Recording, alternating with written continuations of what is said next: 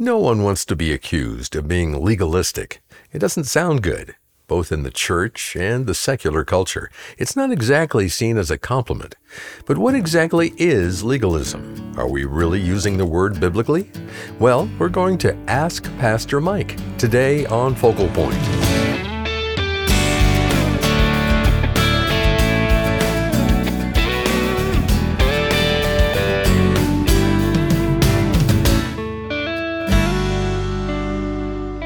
Welcome to Focal Point. I'm your host, Dave Drury. And at the end of every week, I look forward to the chance to settle down with a cup of coffee and lean in as Pastor Mike Fabarez tackles some challenging and important questions from listeners like you. Today, he's talking about a word that most of us are familiar with, but might not really understand or be using correctly. It's legalism. So let's join Focal Point's Executive Director, Jay Wurton, and Pastor Mike for a conversation about this volatile term. Jay? Thank you, Dave. Pastor Mike, in Christian circles, legalism seems to be a popular word. So we have a listener who's asking the question, what is legalism? Yeah, that's a great question because that word is used basically in three different ways in most Christian conversation today. And unfortunately, the primary way it's used is not a biblical problem. I mean, most people will call someone a legalist, as the dictionary would say, if they have a strict conformity to the rules. Now, of course, as Christians, we're supposed to live a holy life. We're supposed to allow grace in our lives to drive us to live and train us to live this holy, godly life. I think so often throughout the Bible, we're called to keep the rules of God and care about those. So when someone calls you a legalist because you're not willing to cheat or steal or lie or compromise, I mean, they can call you a legalist all they want. That's certainly what a New Testament relationship with God is going to call you to do. The other two usages, which are much less bandied about in normal conversation, would be one where the only reference you might even have, depending on your translation, to the word legalistic in the Bible would be Philippians chapter 3, where Paul speaks of his life before Christ, trying to have a legalistic righteousness that, as he explained in the book of Romans, comes from his pointing to his resume, I like to say, his works of the law. So, of course, if you're trying to earn your way into God's family, I think we could rightly label that legalism, though the Bible only uses that word in that way, that one time, at least in an English translation there in Philippians chapter 2. The problem is big, of course, in Romans chapter 3, that people are trying to keep rules to be right with God. That's a kind of legalism we would all condemn and should condemn. And the third way I think people use it is when Jesus addresses the Pharisees, who'd put a lot of human traditions on top of the laws of God, and they had raised those human traditions to the level of God's commandments. And that's a kind of legalism that I think we should all condemn as well. You know, if someone says, well, you can't wear, a bright colored shirt to church or something because, that's against God's rules, well, whatever. I'm just choosing a silly example here, Jay. But I mean, I think the idea is when you take some human rule and you make that equal to God's law. So again, the second one, earning God's favor, of course, we condemn it. The Bible condemns it. Creating human laws that we elevate to the place of God's law, clearly wrong, and we shouldn't do that. But the way it's often used for real Christians, trying to condemn real Christians, is saying, hey, you're trying to keep the rules here. I don't want to keep the rules. Why don't you run with me and break a few of these rules? You're a little too strict on God's codes of righteousness. And that, I think, we should get used to. Peter said, get ready for people to criticize, malign you because you don't run into the same level of dissipation that they do. What do you think is going on in the hearts of people that are saying these things to other Christians? Well, they feel guilty, a lot of them. They feel guilty or they feel rebuked by a person's lifestyle. Consider two people that are working at some company and they both claim Christ and they have an opportunity to fudge on some numbers, to lie on some report, and they would have a bigger profit as a couple of salesmen or whatever it might be. One Christian who claims Christ says, no, I can't do that because I'm a Christian. The other professing Christian would say, well, you're a legalist. And why does he say that in that case? Well, because he doesn't like someone who's going to cost him some kind of profit, and even his life is a rebuke to the other. In other words, when someone does right, when I'm willing to do wrong, their resolve to do what is right becomes a rebuke to my life, and we don't like that. So if I can throw a name at you that will help me feel like you're in the wrong and I'm in the right, well, I'll call you a legalist. And that's the dictionary definition in most modern dictionaries. And that is, you're being too strict on the rules. You're trying to keep the rules too carefully. And I don't think that is a biblical problem. That's a problem of hanging out with people that have compromised ways to live the Christian life who are saying, I don't like it when you keep the rules. It makes me feel bad about not keeping the rules. If someone accuses you of being a legalist, what should our response be back to them? What is a proper way to respond? Well, I would point out the two biblical problems with legalism. And that would be, number one, are you saying I'm trying to earn my place into salvation? Am I trying to earn God's favor?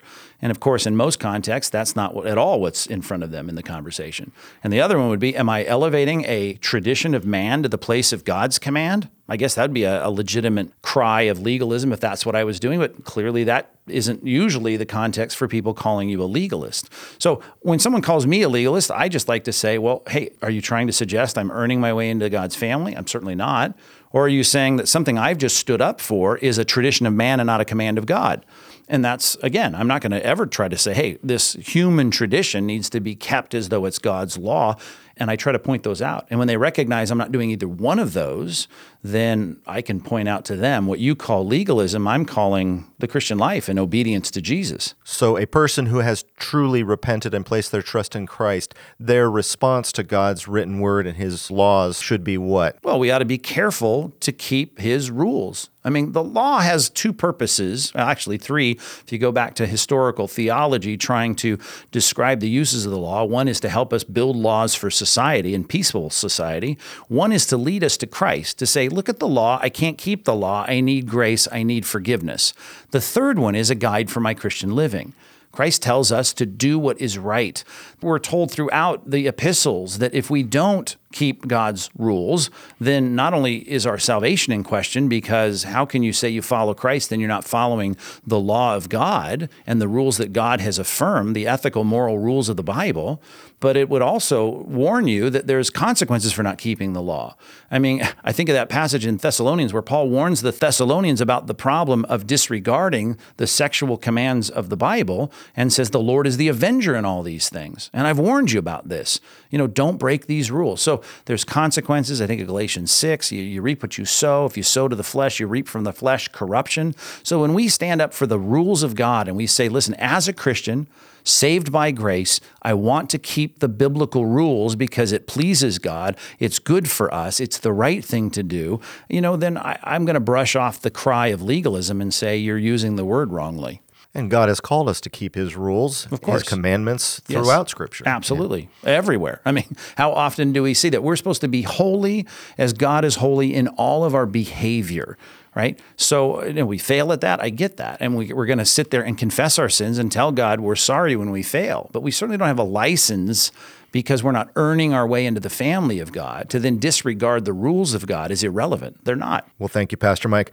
I trust today's conversation has helped explain the difference between keeping the rules and to be justified and keeping the rules to be sanctified. Let's look at this a little more closely with a message you gave called Avoiding the Biggest Misunderstanding of All. Romans chapter 2 is an important text. Every cult group and every false religion rests squarely on the wrong interpretation of this passage. Every single one. And it's important for us to rightly understand it. So first, let's read it. God will give to each person according to what he's done. A quotation from several places in the Old Testament. And then he clarifies. To those who by persistence in doing good seek glory, honor, and immortality, he will give eternal life. But for those who are self-seeking and who reject the truth and follow evil, there will be wrath and anger. Can you see where that creates an understanding of God rewarding people with eternal life who do good and punishing people in hell who do bad? Okay? What is Paul trying to say?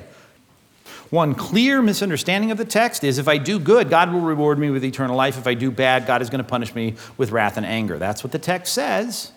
Therefore, I got to say, now wait a minute, is that what it means that I can somehow garner God's salvation and get his eternal life if I do good?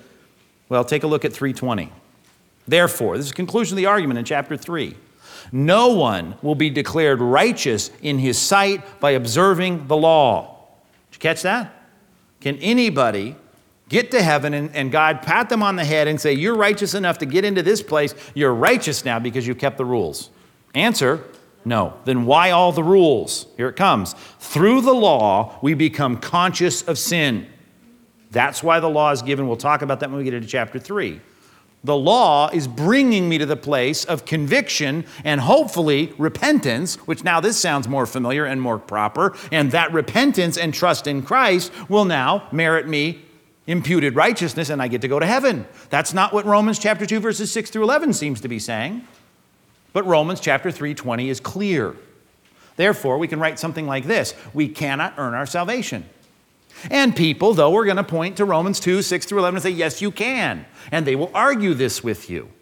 And you have to say, wait a minute, I know this is clear, and it's only in the next chapter he makes it crystal clear you can't. Couple more texts. Here's a parallel book. Let's go to Galatians chapter 2. The whole point is, in the book of Galatians and Romans, as we'll see, that you can't earn your salvation. Galatians 2:21. I do not set aside the grace of God. Now we know something about the fact that this salvation is supposed to be predicated on grace. He says, for if righteousness could be gained through the law, check this out, Christ died for nothing. It was a waste. If there's any way that I can be right before God by keeping the rules, and one day he says, wow, you, by persistence in doing good, have earned a place in my family, then the death of Christ was useless. It made no sense. That's a strong way to say it. Is that clear? Doesn't get clearer than that. Look across the page, chapter 3, Galatians 3. Let's get some context, looking at verse 9. So those who have faith, this is Galatians 3:9, those who have faith are blessed, along with Abraham, the man of faith. All who rely on observing the law are under a curse. Cursed is everyone who does not continue to do everything written in the book of the law. The bottom line is you are in big trouble if you're relying on observing the law.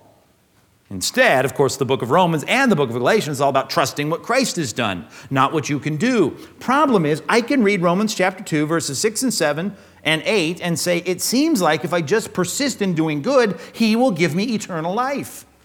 Don't misunderstand it. We cannot earn our salvation. Whatever Romans 2 means, it doesn't mean that. Okay? Another clear text. Romans chapter 6, verse 23. We all learned this as kids, I hope. Romans 6:23. For the wages of sin is death. That's what you get. But, key word, the gift of God is eternal life in Christ Jesus our Lord. You get to be exempt from death as a gift. That speaks of grace. You don't earn it. You get the gift of eternal life, which is exactly what Romans 2, 6, and 7 is all about. You get the eternal life, and it comes in Christ Jesus our Lord, the Messiah, the Savior, the King, Christ Jesus our Lord. Now, the gift language started in chapter 4, so turn back to Romans 4. We're talking about Abraham. Verse 1, Romans 4:1. What then shall we say? That Abraham, our forefather, what did he discover in this matter? If, in fact, Abraham was justified by works, he had something to boast about, but not before God. What does Scripture say? Abraham believed God, and it was credited to him as righteousness. Now, when a man works, his wages are not credited to him as a gift, but they're an obligation. That's what the employer is obligated to give him. However, to the man who does not work, but trusts God, who justifies the wicked, his faith is credited to him as righteousness. Gift. A gift is something you don't earn. A gift is something that has to be earned by somebody else. What does Romans clearly teach? Our salvation is earned exclusively by God in Christ Jesus our Lord. He has taken care of the problem. He paid the price. He earned it. I can't earn it. He earned it for me. It is a gift. Gifts aren't earned. If it's earned by works, he says, then it's an obligation. It's not an obligation if it's a gift. If it's gift, we know it's grace. And if it's grace, it's earned exclusively by someone else. Jot these references down. I know you know them, but Titus chapter 3, verse 5. Ephesians chapter 2, verses 8 and 9. Don't miss those. Titus is so good. I got to read that one for you. But when the kindness and love of God our Savior appeared, he saved us, not because of the righteous things we had done, but because of his mercy. He saved us through the washing of rebirth and renewal by the Holy Spirit, whom he poured out on us generously through Jesus Christ our Savior, so that, having been justified by his grace, it was a gift, we might become heirs, having the hope of eternal life. How do we get it? Not by earning it, but by embracing what God has already earned for us. This is a trustworthy saying, and I want to stress these things so that those who have trusted in God may be careful to devote themselves to doing what is good. Now, wait a minute. If I've been justified by God's grace, the good stuff comes after that. It doesn't come before it. Why? Because Christ earned it all for us. Whatever Romans chapter 2, verses 6 through 11 means, it doesn't mean that we participate in somehow earning our salvation, and it doesn't mean that we can earn our salvation. God, this is super clear in the text of Romans. Okay? Let's get another passage that we need to put in the mix. Then all this is going to come together, I promise. Because I'm thinking to myself, if I said, are you good or bad? I know what you would say. I hope 95% of you would say, well, it would seem that if I said, your behavior, is it good or bad? You'd say, well, it's sometimes good and sometimes bad, right? So maybe I get some of God's goodness and some of God's badness, especially in light of the verse 9 that says there's trouble and distress for every human being who does evil. And I'm thinking, well, I do evil, right? So I've done wrong. I'm a sinner. Well, if that's indiscriminate, it's to the Jew and to the Gentile, maybe I get some of God's condemnation. Maybe a little bit, maybe not a lot, maybe some, maybe not all. Well, passages like this will clear it up. Romans chapter 8, verse number 1. Therefore, there is now no condemnation for those who are in Christ Jesus. Let's read it again. Therefore, there is now no condemnation for those who are in Christ Jesus. There's no condemnation for those in Christ. We don't get God's punishment. Because through Christ Jesus, the law of the Spirit of life set me free from the law of sin and death. For what the law was powerless to do, and that it was weakened by the flesh, God did by sending his Son in the likeness of sinful man to be made a sin offering. So he condemned sin in sinful man, in order that the righteous requirement of the law may be fully met, who do not live according to the flesh, but according to the Spirit. Now, how can that be? Those who live according to the flesh have their minds set on what the flesh desires, but those who live according to the Spirit have their minds set on what the Spirit desires. Now, I'm seeing differences now. But we've already learned in the book we're all sinful people, but now I got people that are doing right. But wait a minute, they're past, they did wrong. Well, I know in verse number 1, they're not getting any condemnation if you're in Christ. For the mindset, verse number 6, the mind of sinful man is death, but the mind controlled by the Spirit is life and peace. The sinful mind is hostile toward God. It doesn't submit to God's law, nor can it do so. Those controlled by the flesh cannot please God. You, however, are controlled not by the flesh, but by the Spirit. If the Spirit of God lives in you, if anyone does not have the Spirit of Christ, he didn't belong to God. So, even if I'm controlled by the Spirit now, I can look back and see Romans chapter 2 and 3, I was a sinful person. And even as a redeemed person, I have periodic moments of sin. Do I still get God's wrath? Because it says really clearly, there will be trouble and distress for every human being who does evil. What's going on? Here's what I know. Christians will never incur God's eschatological wrath. Eschatological comes from the Greek word eschaton. As a matter of fact, you can't avoid that word. The more reading you do or you read fatter commentaries, you're going to hit this word, eschatology. Eschaton means the end times. After our life is over, we're not going to incur God's wrath in the end. Christians will never incur God's eschatological wrath. God is not going to pour his wrath out on us. Why? Because he already poured his wrath out, Romans chapter 8 says, on his Son. He fully met the requirements in his Son. He was a sin offering. Therefore, there's no more wrath to be had there. That's why all those Sunday school illustrations are good ones. If there is a fire on the plain and it's coming our way and we live in Oklahoma and the guy goes out, dad goes out and burns a big ring around his house, and the point is where there's been burned stuff, firemen do this all the time, they set backfires, right? Then the fire's not going to burn. Because the wrath of God has already been at the cross. If I stand with Christ at the cross, I don't get burnt. The wrath of God has already been there. And so it is that God, if you will, lit the backfire, surrounded us with it, and said, get in here and you won't incur the wrath of God. One more text. Romans chapter 2, verses 7 and 8. To those who by persistence in doing good seek glory, honor, immortality, he will give eternal life. Now forget the qualifier. Look at where they end up, eternal life. Okay, I got one bucket over here, eternal life, one destiny. For those who are self-seeking, who reject the truth, follow evil, there will be wrath and anger. There will be trouble and distress for every human being who does evil, first to the Jew and then to the Gentile, but glory, honor, and peace for everyone who does good, first to the Jew and then the Gentile. So look at the comparisons. Bottom of verse 7, eternal life. Bottom of verse 8, wrath and anger. Verse number 9, trouble and distress. Verse number 10, glory, honor, and peace. The point I'm trying to make, which I think is pretty clear in the middle of our text that's in question, is that there are two destinies, okay? Eternal life, God's wrath.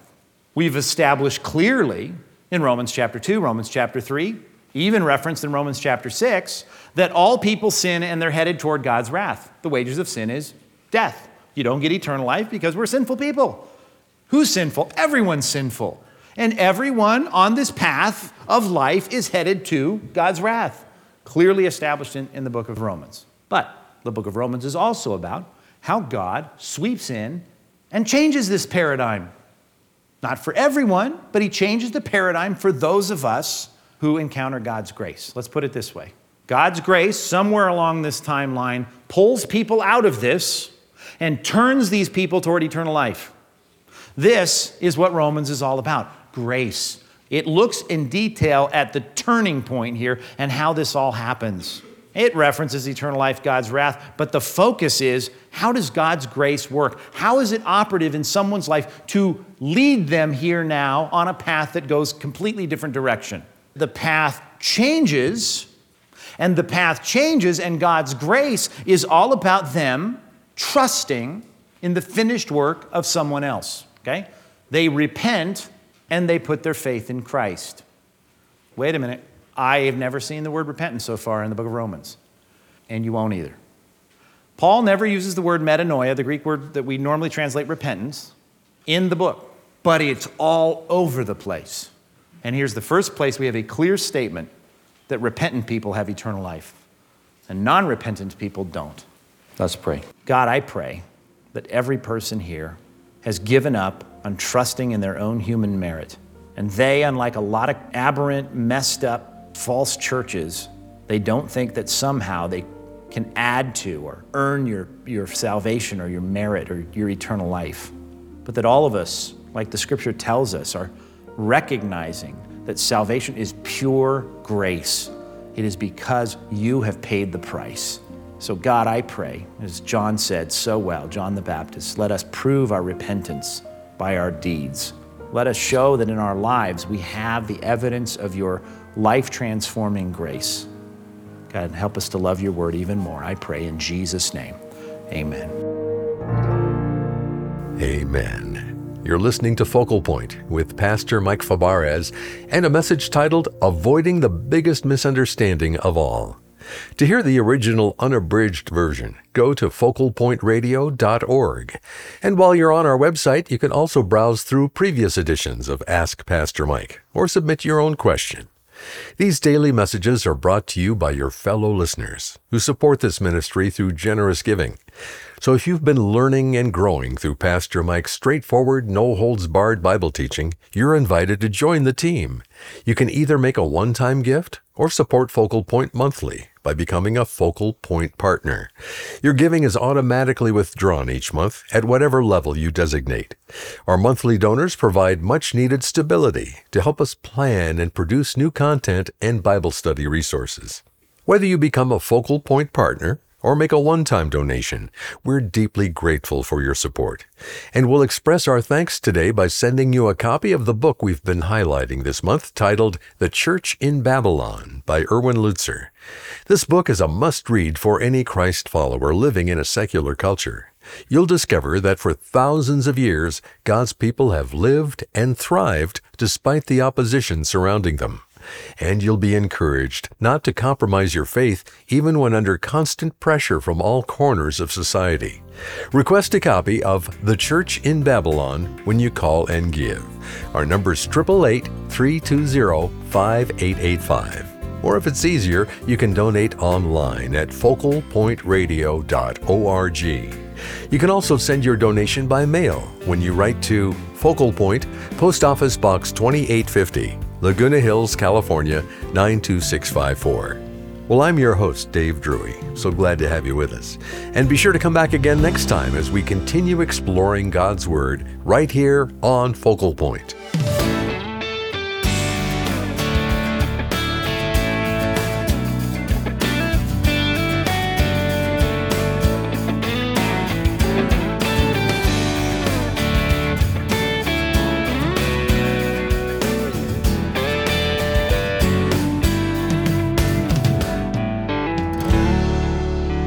program was produced and sponsored by Focal Point Ministries.